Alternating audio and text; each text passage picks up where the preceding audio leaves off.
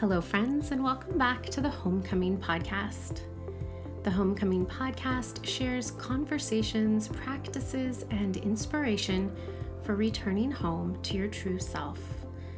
I'm Sarah Elaine Nelson, a certified yoga therapist and yoga teacher, working mostly online using the traditional practices of yoga along with modern technology to help you create more ease and joy in your life.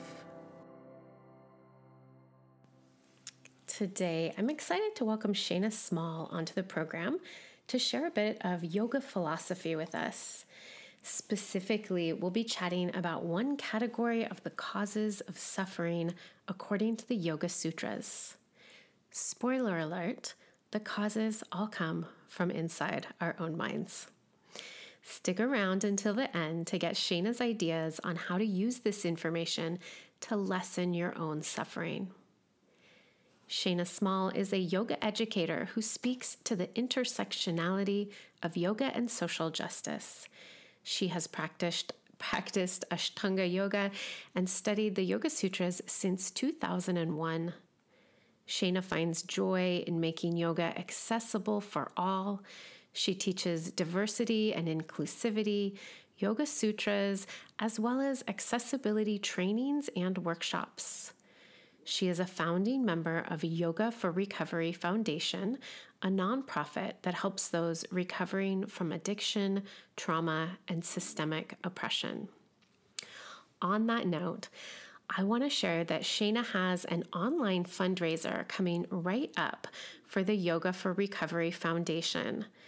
It's November 11th, 2023. It's on Zoom, and it looks like a really great event. It's called Practices for Community Connection, and it'll include meditation, mantra, games, and conversation.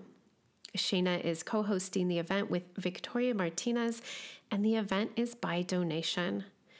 I just signed up, and I hope to see some of you there.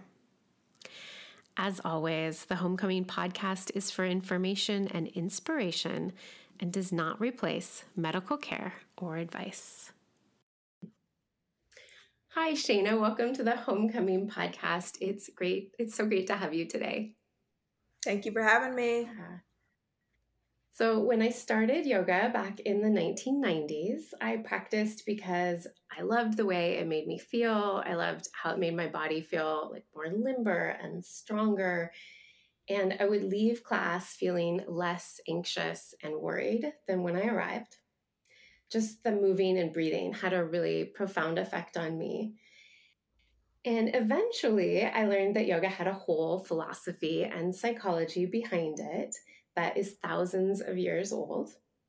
And my guess is that the podcast listeners have an idea that there's more to yoga than what they see in a typical yoga class, but may not realize the depth and breadth to it.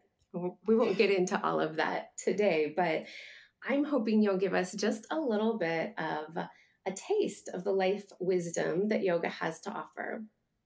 And for me, one of the most profound yet simple teachings comes from the Yoga Sutras, and it's the breakdown of what causes suffering. And so before we get to that, I wanted to invite you to tell us a little bit about your history with yoga philosophy and especially with studying the Yoga Sutras. So, I have been practicing and studying yoga for over 2 decades. And my original lineage was the Ashtanga lineage from the Joyce family out of Mysore, India. So I've been practicing and studying the Yoga Sutras since then. When you go to Mysore, you attend Yoga Sutra classes with Lakshmiji, but also it's very much weaved into the practice of Ashtanga yoga. And all my teachers, most of my teachers throughout my time practicing within that lineage, spoke all the time about the Yoga Sutras. And so it was a part of my normal study, and it still is the foundation for my life. I have gotten into the Gita, and I must say that I do love it. But the Yoga Sutras is where my foundation is, and it's my first love, and I fully believe in incorporating it into my life, and I teach it to my students. Yeah. Thank you. Um, so just a follow up, just for listeners who don't know, Mysore is in India, correct? Hmm. And that's so great that you studied there. And I'm curious, did you start yoga like in the US and then end up over there, or did you just head straight there? Oh no. I started practicing yoga in the United States. I started practicing Ashtanga yoga in Atlanta, Georgia. Adele Gale was my teacher at the time, my first Ashtanga teacher. She no longer lives there or has that studio. But that's who I started with. And then I practiced with Todd Roderick, who actually is still in Hmm. Atlanta, teaching Ashtanga. And from there, I moved to Charlotte, North Carolina, and we kind of have a community here that kind of weaves in and out of each other, comes and goes. And so while I was in Charlotte, that's when I went to India to really get an experience firsthand of the lineage holders and the way that it is taught there. Hmm. So yeah, my journey started in Atlanta, took me to Charlotte, and I'm in Charlotte now. Yeah. Nice. Thanks. And I'll just Mhm. say for folks listening, Ashtanga is a certain, would you say, style of yoga lineage? We certainly would say, yeah. Mm. So Ashtanga yoga is Ashtanga yoga, the term and the philosophy is way older than Patabi Mhm. Joyce's style of Ashtanga yoga. And but when Patabi Joyce first started teaching Ashtanga yoga, he was adamant that what was being taught was also a part of Ashtanga yoga, and so or based on Ashtanga yoga, and so it became known as Ashtanga yoga. But I make the delineation because Ashtanga yoga, in its more traditional form, does not include a whole bunch of asanas. It's basically the only asana you need is a steady, comfortable seat. And then you use all this yoga psychology and yoga philosophy, which we will talk a little bit about today. That's traditional Ashtanga yoga. Ashtanga yoga, according to the Joyce family, is a little under 100 years old, and it is a extraordinarily physical practice, that physically demanding practice that then has the philosophy weaved into it. So yeah, I do make that distinction between Patanjali's Ashtanga Yoga and Patabi Joyce's Ashtanga Yoga. Right. And that makes so much sense. And I've never heard it separated in that way. So thank you. Yeah, thanks for sharing that.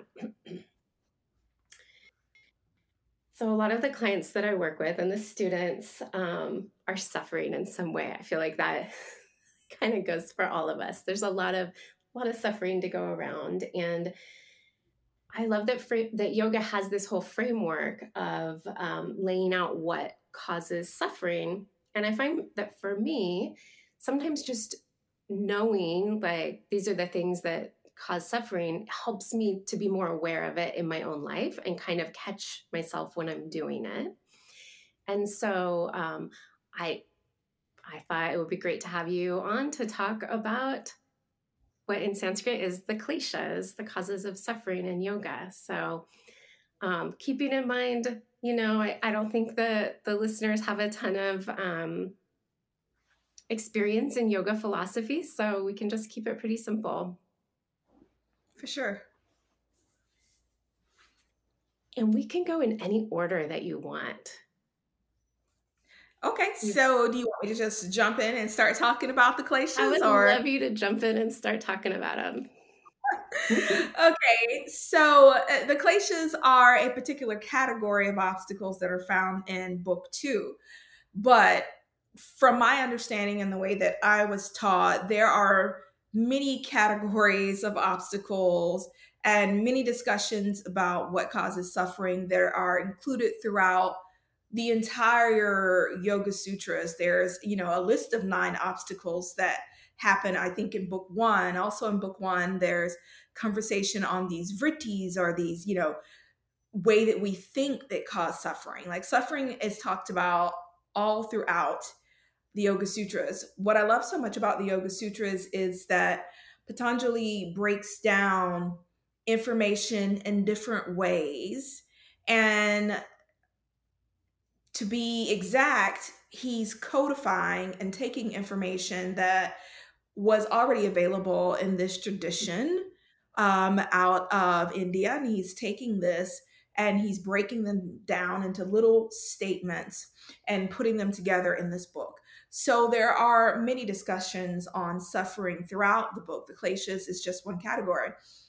And to be honest, all of the suffering, you could weave it all together and it all leads back. It's just a different way of talking about it each time, which can make it be more accessible to a different student for whom maybe the last discussion on suffering wasn't the one that really hit for them. So the kleshas is this category that's brought in, I believe, in I know for a fact in book two in the beginning. And what makes the kleshas so interesting is this idea that they build on each other. Mm. That if we address the base cause of suffering, if we address the roots of, let's say, the suffering tree, then nothing else can sprout. No seeds can sprout. But if we don't address it, then just the seeds start to sprout and then the suffering layers on top of itself. So it's just like this layering of suffering that happens if we are not careful. So if we can address the root, which, in a perfect world would be how it would go, but for most people that's not how it goes.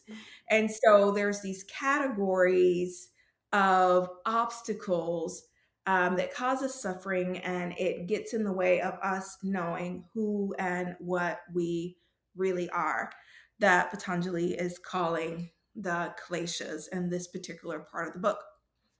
So the base klesha is ignorance. This is the root. This is the seed. None of the other ones that can pop up if this is not there. You could say even that it's the soil for the rest of them. Nothing else can come up if the soil is not fertile with ignorance. And, this is not a normal ignorance, which is important because it's okay to not know anything, really. It's totally a great place for a seeker to be able to say, I don't know. This is a different type of ignorance. That ignorance is great. This particular ignorance is the one that causes suffering. With the other ignorance, if we can admit that we don't know something, then that means we can ask questions and then we can learn. But with this other ignorance, it's completely different. This other ignorance is ignorance of who and what we really are. It is the ignorance of the knowledge of the ground of our beingness is what causes suffering. When we know who and what we are and we have a connection to that, then all the other kleshas cannot grow. So that first ground is ignorance, that soil. And so Patanjali is very thorough. So he makes sure to give us a little bit more categories within what ignorance is. So then he says, okay, when we mistake the impermanent for the permanent, we find ourselves in a state of ignorance. There's this idea that who and what we are have always been here. It cannot be destroyed. There's the whole scientific principle of not being able to be destroyed. And so you can do research on this. Everything is just changing form. And so this also upholds the yogic tradition, this idea that who and what we really are is just showing up in different forms. and it never goes anywhere. And so there's this idea that we can start to relate to that, that we can start to hone into that. We can start to sit down and ask ourselves, what about us is always here, is always present, that we can always connect to? And what about ourselves is always changing? So, the way I look will be changing. You go from being a little cute baby, these are examples, all the way to old age. So it's like, okay, that's not me. Okay, my job changes. I have a particular job when I first get out of high school, when I get out of college, like that is changing. Okay. So that's coming and going. That's not me. And yoga asks us to really look at what is not coming and going. What is that part of us that is always aware and there as everything comes and goes out of our lives, as our thoughts come and go, as the people come and go, as our emotions come and go and shift in and out? That is the stuff that is impermanent. And if we start to think that that impermanent stuff is us, then we start to suffer. If we try to hold on to that, if I try to hold on to my quote unquote youth, as I age, I want something that's impermanent to stay permanent, I'm going to suffer. If I want all my relationships in my life to never change and to be the same, if I want the people I'm in relationship with to never change, then I am going to suffer. So, this is a category of ignorance. This idea that there are things that are impermanent, that I want to stay permanent, that is going to lay the foundation and the Yeah. ground for my suffering and for all the other kleshas that are going to come to just grow on that. And then another category is seeing the impure as pure. Again, yoga is asking us to be with ourselves, sit with ourselves, and recognize that we are who we really are is perfect. Mm. It's beautiful. It's amazing. But what has happened is that we have just piled a whole bunch of stuff on top of that beauty that we arrived with. And we can I always use the example of, like, having a diamond at the bottom of, the trash can, right? We're the diamond, and then we've just, like, put all this trash on top of that diamond. And so yoga's trying to get us to Mhm. take out the trash, take out all the stuff that's not us. And then even when we do that, we might look down and we see the diamond in there, but now it's a little dirty, it's looking a little cloudy, it's a little stinky, right? And then we still got a little bit more polishing. But once we do that, that diamond is still there, it's still beautiful, it's still glowing and shiny, and that is who and what we are. That diamond is still pure. It's pure, regardless of all the Mm. trash juice that has fallen on top of it. It is pure already. And that other stuff that we have piled on top of it is the stuff that's impure.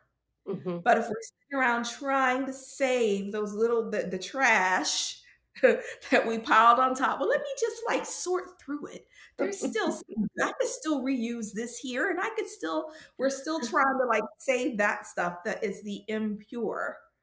Then we start to have ignorance.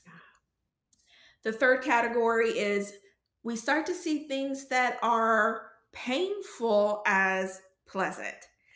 And, this is something that's, I mean, I guess it's big throughout all time, but definitely now, as, we live in a world that it is largely, I feel, not the scenario that we were originally meant to be living in. That we're in this scenario where we're running, running, running, working, working, working, working, 40, 50, 60 hours a day. Our schedule's just packed full of things and so much stuff that just overwhelms us. And so we really want to feel good in any way that we can find to feel good. But yoga is like, you know what? Our joy should be self generated. Mhm. That joy should come from the inside.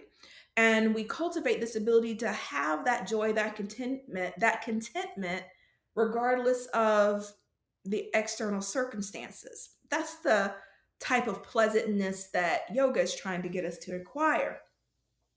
But sometimes we can't contact that, right? So we start to look for this pleasantness in ways that are outside of us. And there's always a catch to it, Mm. always a catch to it that causes the suffering. So, I might, drink a bottle of alcohol, but there's unpleasantness associated. There's the effect that it has on my body. It's the way that it messes with my ability to think, my ability to connect with people. It's the way that it affects my how I feel the next day. Right, that's an example of something that feels really pleasant at the moment, but starts to be painful. We might fill our lives up with, uh, just be surrounded by people that are not really supportive, not really our Mhm. people. But it feels pleasant to not be alone. But at the end of the day, they bring pain with them because they're not in alignment with us. So this is that third category of ignorance, is mistaking things that are painful, or that will bring pain, for that internal pleasantness that we're really seeking. And then that last category of ignorance is seeing the non-self as the self. Things that starting to create this persona of who and what we are, and starting to think that that persona is us, which goes to the next Mhm. cliche. um, but that's seeing the non-self as the self. So those are just like the categories of just that ignorance.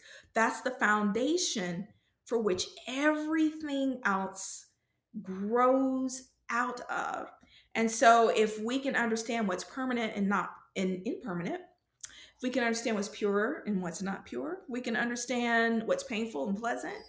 And if we can understand what's really the self, Mm. the rest of it, no chance. But for most of us, 99.9999% of us, the rest of the stuff is going to start to grow and to come forward. Yeah, Yeah. yeah. I was thinking another thing that we identify with is like the intelligence and just how that, you know, can go as for many reasons, but I can see it with aging and stuff as well. Yeah. Yeah. Yeah. Yeah. And Okay. Ignorance. yeah, that's just the first one. It's like that one's a big one. A lot to like juicy stuff to delve into. I always tell people when they practice the Yoga Sutras with me, or when they study the Yoga Sutras with me, that every single one of those statements in that book can be a practice unto itself. That someone could really just take that and chew on it Yeah. and really get a lot from it and really start to awaken. So we can just take that one klesha of ignorance and really work with it every day. Like when we see ourselves start to suffer, okay, is that permanent? No, that's not permanent. Is that really me? No, it's not me. Am I mistaking the impure for the pure? I am. Right. Just doing that when we start to suffer and get in our feelings. can just create some space. It doesn't mean it's going to go away, but it can get create some space between, the sensations and the emotions and how we're feeling. And then we can bring in our practices, whatever those may be, start to widen that space and start to rid ourselves of that klesha, Hmm. uh, just working with that one. Yeah. Yeah. Yeah. So if you like, I could continue. Let's keep going. Okay. All right. So that is ignorance. All right. So I already said it's a plant going on here. That's our ground. If we can just knock that out at the root, hey, maybe you don't need any more of the Yoga Sutras. You could be done. You're awakened. You're good. But if not, then the next one comes in. So what happens when we don't know who we are? We start to build a Mm. persona. We start to look around us and outside of us and start to pull little things from our environment, from what we're being taught, what we're seeing on TV, what we're getting from our family, what we're reading, what we're getting from school. We just start to pull all that stuff together and we start to create a persona. So that is that second klesha called egoism or asmita. So we start to build this person, this thing. So mine is called Shayna, and she's she, her, and she's black, and she's a teacher and a wife and a mother, and she likes navy blue, and so I've got this whole persona. Now within itself, there's nothing wrong with having a persona. It's fun. Mhm. Right? It's just like, how actors can play many different roles. And you hear about actors all the time that they will actually play a role, and like for the whole time they're filming that particular movie, they'll become that character. They'll live like that character, take on the character's mannerisms, and for the whole time just playing being this person, and they really like bring that person into themselves. And then when they're done with the movie, they're done with recording, then they let that character go. And it's this beautiful art. And so if we hold that persona loosely, Mm. it's a beautiful thing. It's, not that big of a deal. But usually we don't, which is when the other places come in. But so anyway, so we make this persona of this person who we are because again, we don't know who we are, so we create this person. Well, once we create this person, we like this person, right? We get attached. So that's our Yeah. next glacier, right? So they build on each other. So I've created this thing called Shayna. So I'm extremely attached to her and what she likes and doesn't like and all of this stuff. I am running towards the things that Shayna likes, and I want more of that in my life. And the things that Shayna doesn't like, which is the next klesha, which is aversion, I'm running from. All of this came from the fact that I didn't know who I was, so I built a persona. Mhm. Now that persona has likes and dislikes that they have to maintain, that I, Shayna, have to maintain these likes and these dislikes. Or who am I? Who am I if I'm not, a mom? Who am I if I'm not, the vegetarian? Who am I if I'm not a nice person? Right? We have all this stuff that we build around our characters. And if anybody is like, well, Shayna, you really are a nice person. What do they mean? Of course I'm a nice person. They just took it all raw. I'm Shayna, nice person, kind person. That's me. Right? And we get angry because how dare they? I built this persona. I know what it is. I know who Shayna is. This is me. Right. And then we get angry, and then we've solidified our personas so that now we can't even see anything anymore. Everything is being seen through the lens of our personas and our personalities, and we can't see outside of it. in the least bit. So I've got my persona, and my persona likes this, and my persona doesn't like this. Okay, so now here's our last Glacia. I've spent so much time building this person, Mhm. this Shayna person. Well, of course I don't want to let her go. Of course I don't want Shayna to die. Of course I'm terrified of this Shayna thing ever going anywhere. So then we get our last klesha, which is our abidivesha, this fear of death, which Patanjali says is like one of the hardest to overcome, even for wise people. We get so attached to these bodies, and there's such fear of, who am I if I'm not Shayna? Who am I if I'm not Shayna? What happens to Shayna? Like, even if I'm like a wise person, as they say in the Yoga Sutras, and I understand that, nothing can be destroyed, I last forever. But that Shayna thing, ooh, she doesn't last forever. What happens to her? And I don't want to let her go because I spent so much time on Shayna. Where is she going? Right? So it's one of the hardest kleshas to let go, right? Yeah. So then we have our five kleshas. We've got our ignorance, and if we don't handle our ignorance, then what's going to happen? We're going to build a persona. Then once that persona is built, to build it, you got to have the third klesha, likes, fourth klesha, dislikes. And then once you've built it, you don't want to let that thing go. You spent 20, 30, 40, 50, 60, 70, 80, years on that bad boy. You got the last klesha. You're afraid of death. You're afraid of that thing going.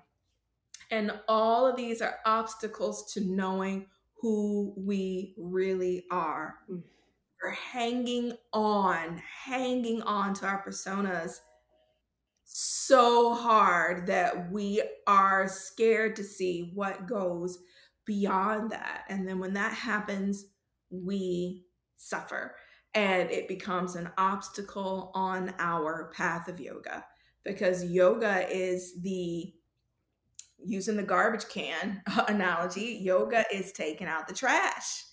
It's getting rid of all of that stuff that's on top of that beautiful shining diamond that we are.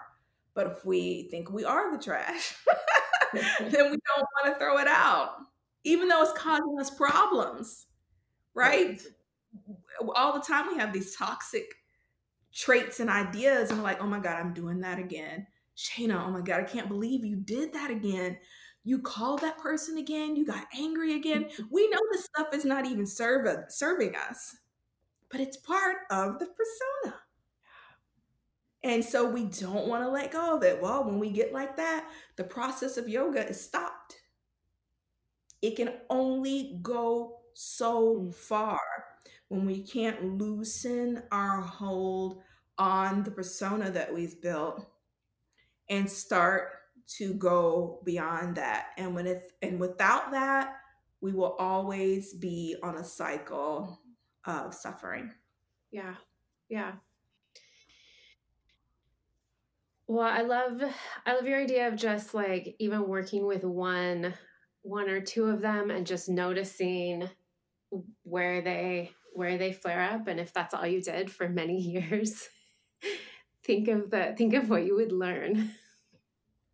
Exactly. On each of them. I mean, all of them. Like, fear of Yeah. death is not just the body's death, it's the fear of endings of any kind in our life. So if we just worked with our fear of Mm. change, huge. If we worked with, why do I dislike this particular thing so much? Huge change. Why do I like this particular thing so much? Huge change, Yeah. right? Who is the Shayna person? All of those things, I think, honestly, will ultimately lead us towards awakening. Mm-hmm. By themselves will happen. Yeah. Yeah. Um, that was awesome. Thank you. Thank you so much. I feel like that was very relatable, very understandable. And like I said, like it's this profound teaching that like is pretty simple when you get down to it. but Yeah, very hard to grasp and or very hard to change, I guess. that's yoga. Yeah, It goes deep. It goes deep, and yeah, it's a practice. It's a sadhana. It's a lifestyle. Looking at these things and seeing where they take us, and it's profoundly beautiful. yeah, yeah. So if somebody wanted to go a little deeper or learn more about the Yoga Sutras, do you have any resources you could point folks to? For sure. I do trainings throughout the year. I just ended one. It's called Living Yoga, and Living Yoga is online, so anyone can do it. And we have it every single year. And Living Yoga, we go deep into the Yoga Sutras and learn how to apply it. Also, I do one on ones. If you would love to go through the Yoga Sutras with me and just us dive in and make it applicable to you, that's there for you as well.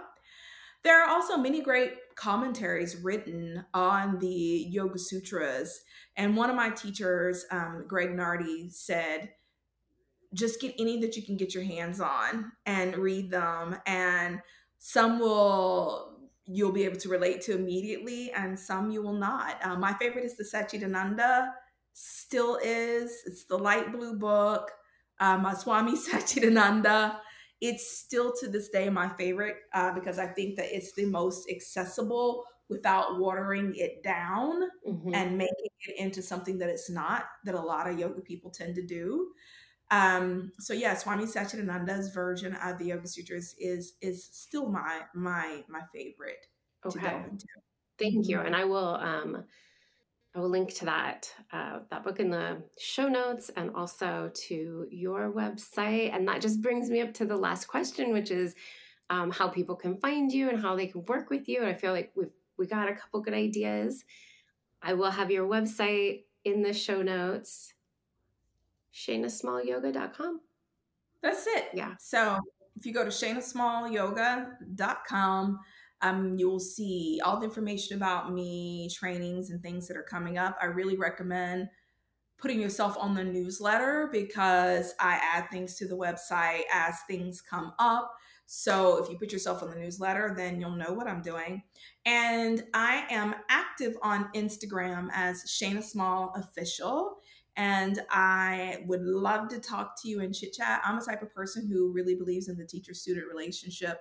And so I really believe in making myself accessible and available for students. So feel free to like just DM me or, send me an email on my Shanna Small Yoga website and I'd love to chat. Excellent.